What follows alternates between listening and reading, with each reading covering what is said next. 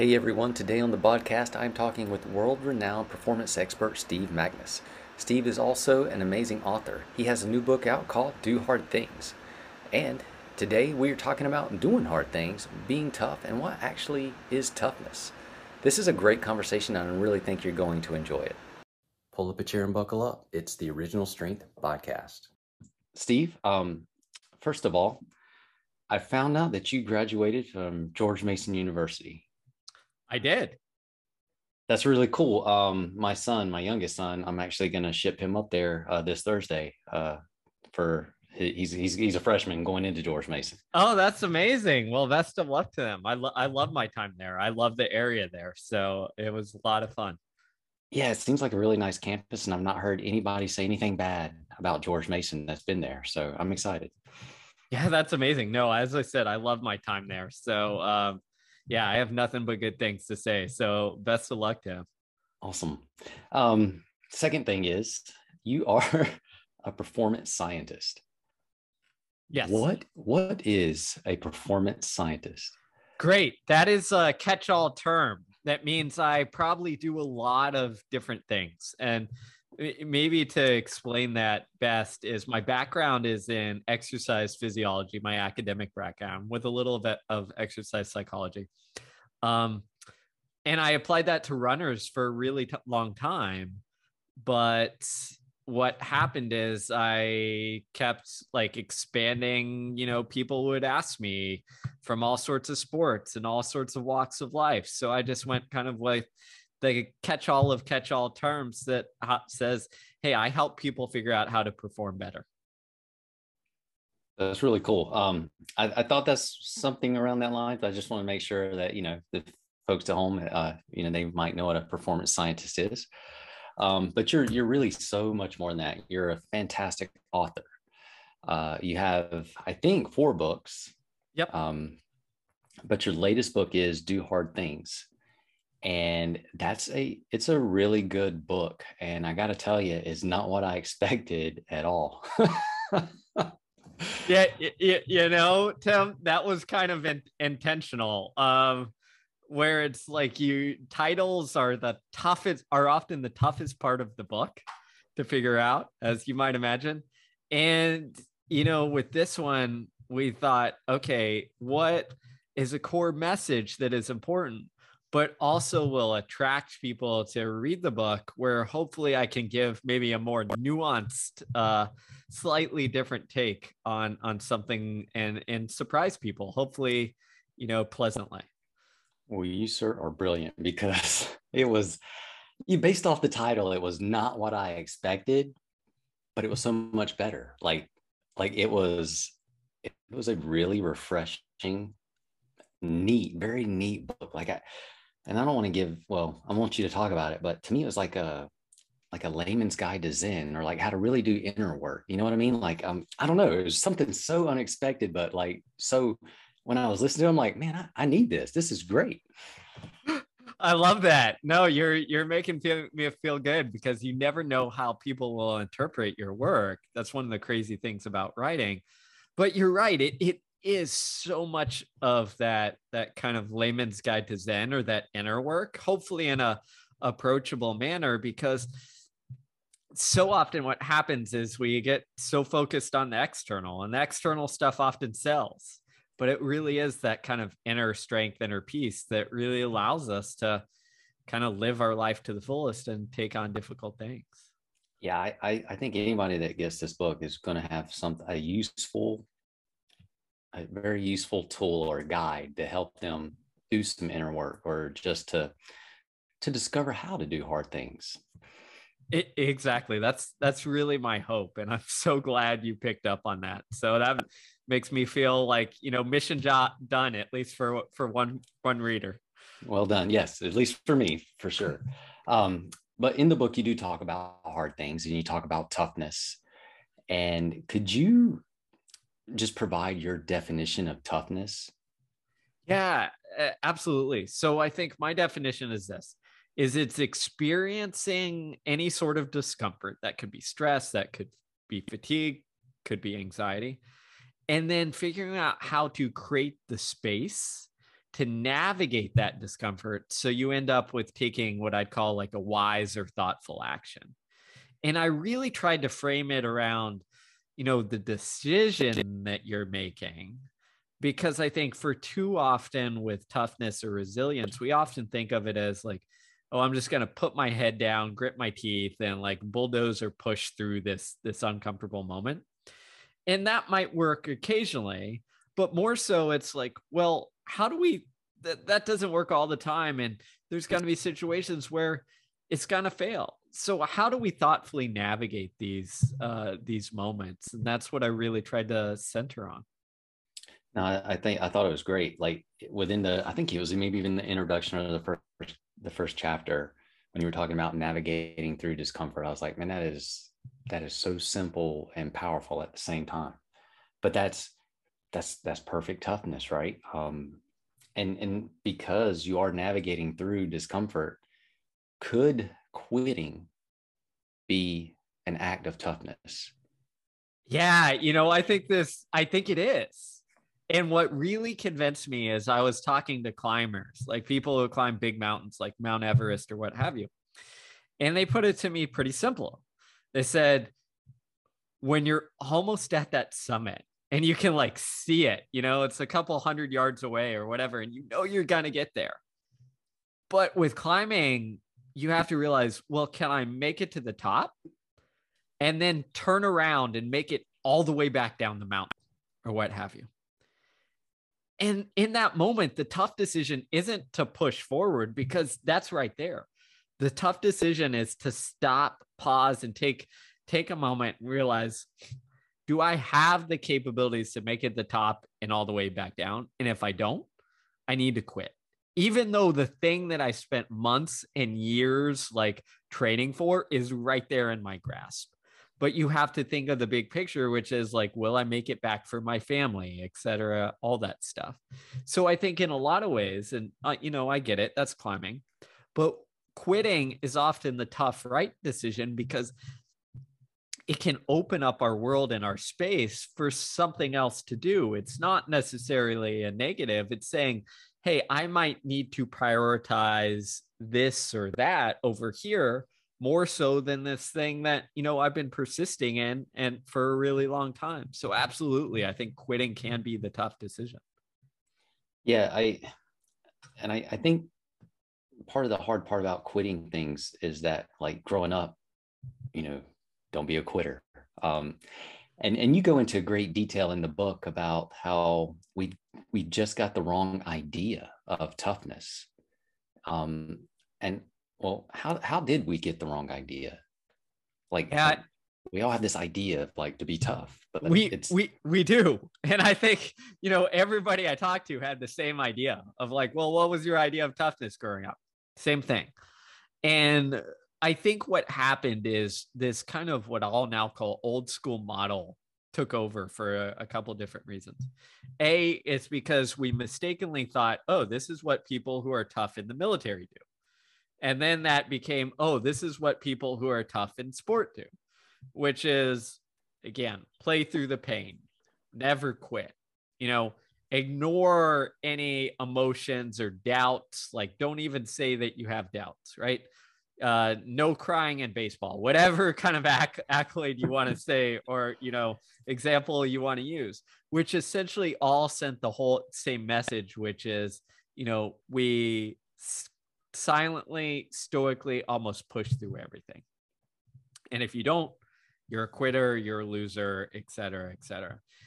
And I think what that's done is, it doesn't work very well if you look at the research and actual high performers. And B, it set this incredibly unrealistic expectation that if you aren't able to kind of quietly push through whatever it is, then you're the opposite of tough, which we often associate as weak, which is like this big negative like connotation with it, which often isn't true. Often it's you don't have the tools to maybe handle that difficult moment, or haven't been taught or trained up to do so. So I think it does us a big disservice. And actually, if you look at some of the psychology and research, it shows the same thing, which is those who kind of adopt this old school model often, train and teach athletes or students or whoever, not how to be tough, but it trains them to essentially be less disciplined, have more emotional outbreaks, not know how to manage the emotions of winning or losing or stress because they've only been given one simple strategy. So the old model actually backfires over the long haul. Is it possible that the old model could train people to be immature in decision making? Absolutely.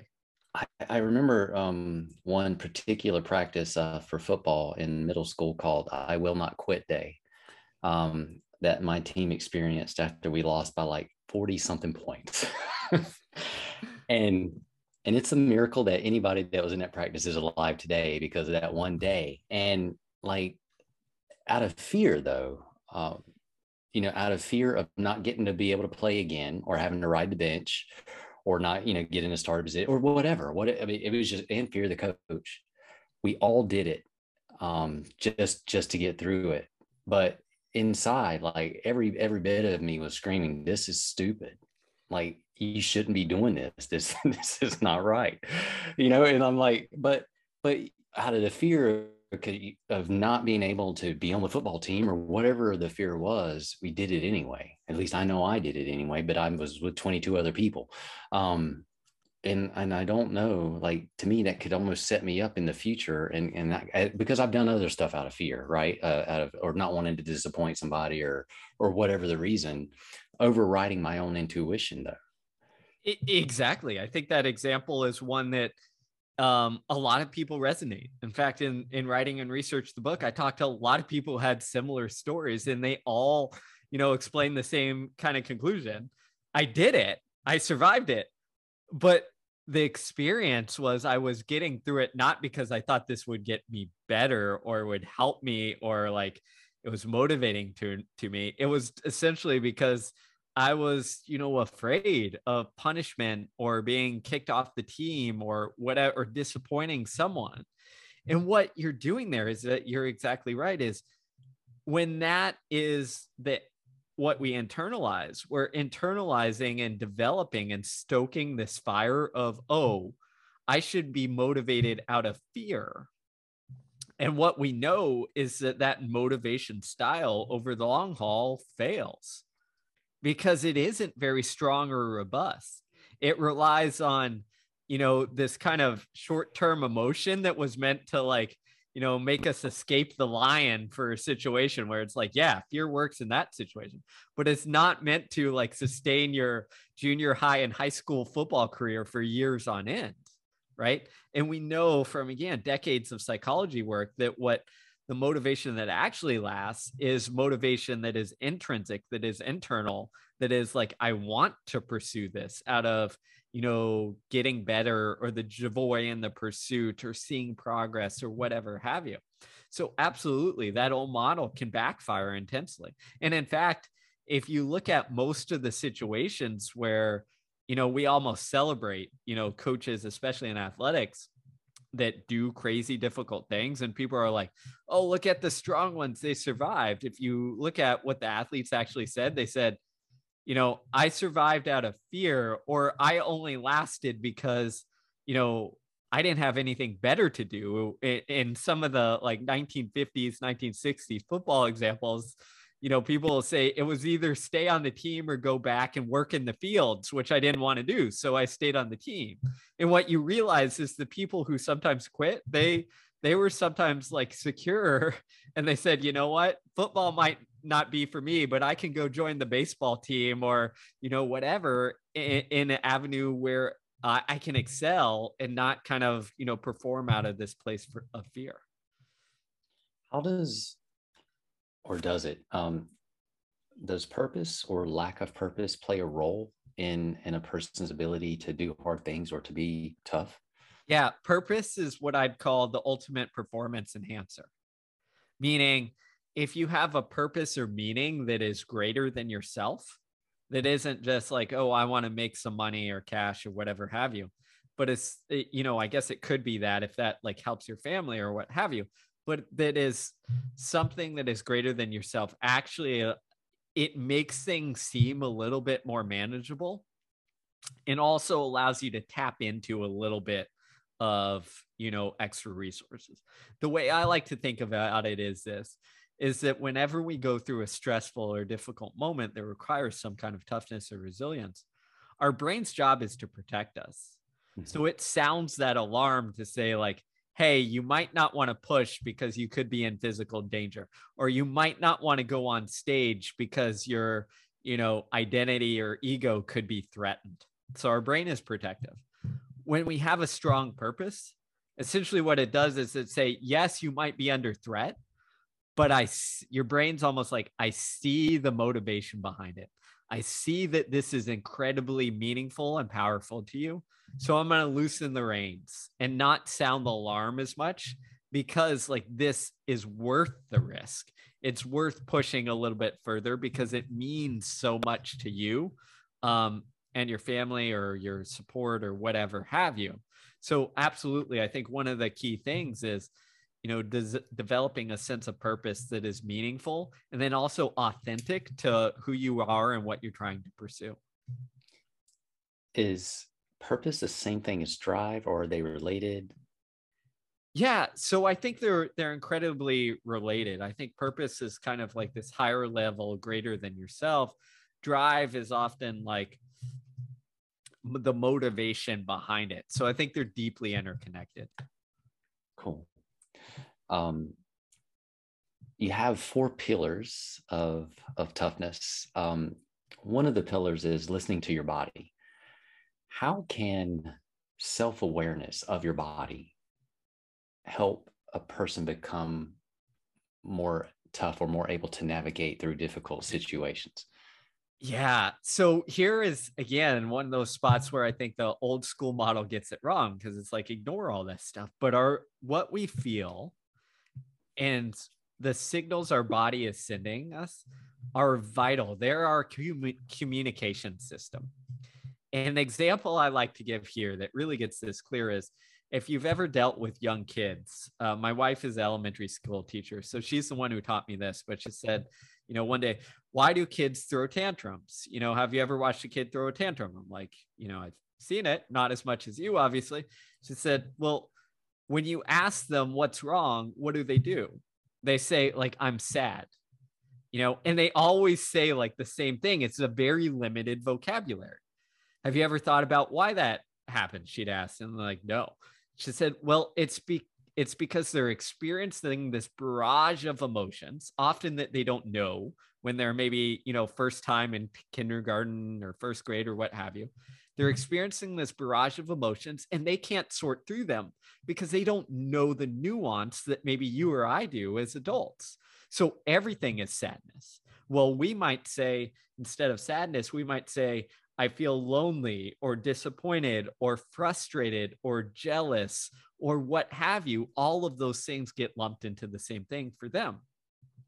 And what this tells me is pretty simple, is that, our emotional world is really complex. And if we understand the nuance of it, it allows us to understand the message and then deal with the stressful thing a lot better.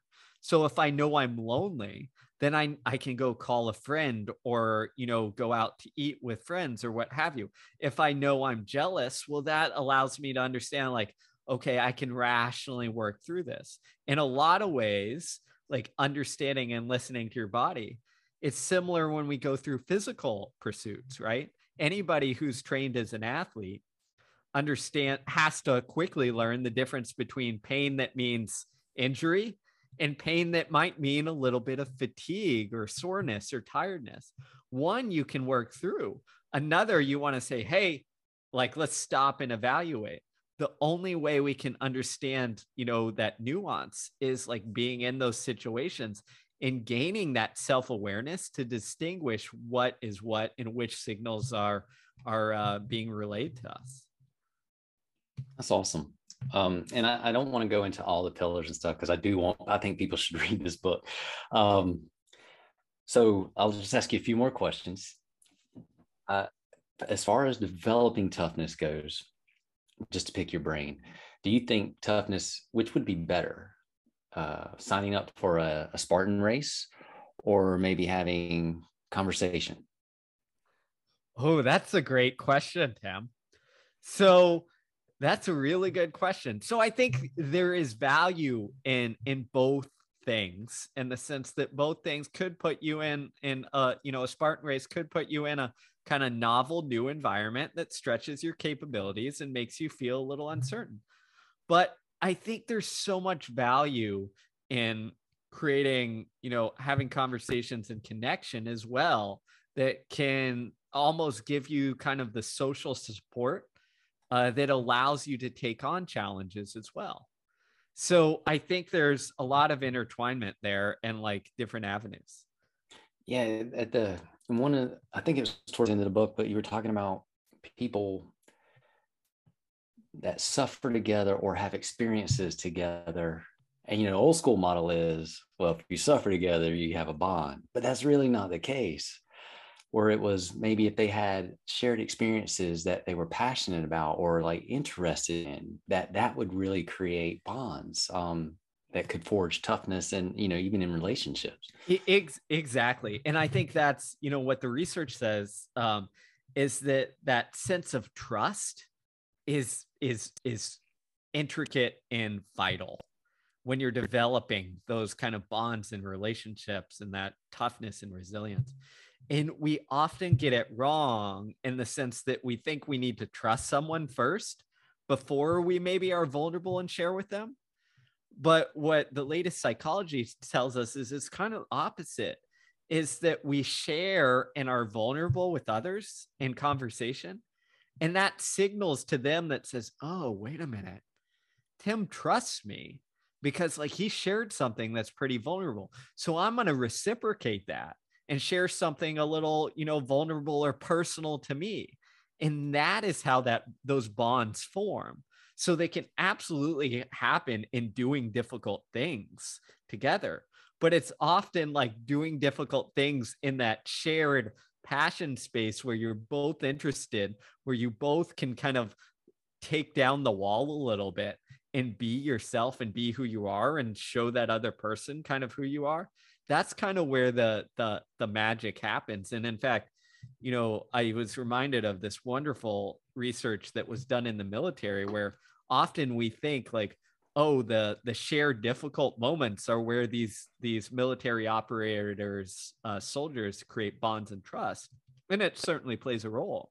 But what the researchers concluded was it was the in between times that matter more. So the conversations when they were just waiting for something else to happen, the shared nothingness of, you know, it's just me and my platoon or squadron or whatever you want to call it, and we're just here spending time between those difficult moments, is where that connection and community and sense of bond came and developed.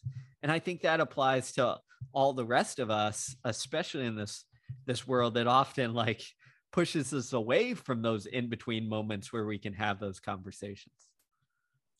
Right on. Yeah, like, and you had that theme kind of going throughout about vulnerability, and dropping, the not being fake or putting the face out there that we want everybody to see instead of being vulnerable. And all I could think about was I read this book called A Course in Miracles, and it had this theme that in my defenselessness, my safety lies. Mm. And anyway, your book just resonated so strongly with me on so many different levels. But again, I think so well done, so much better than I expected. Not, and that's not a slam at all. I didn't know. But so if you're listening to this, Do Hard Things by Steve Magness, you need to check this book out. But he is not just an author either. Steve, what is the growth equation?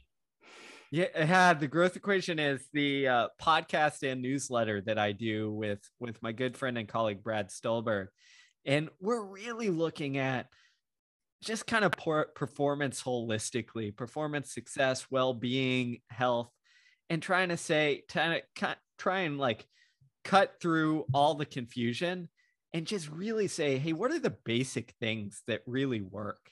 and the foundation of that. So that's kind of our mission, because there's so many, like, I don't know, what I call like hacks and quick fixes to things.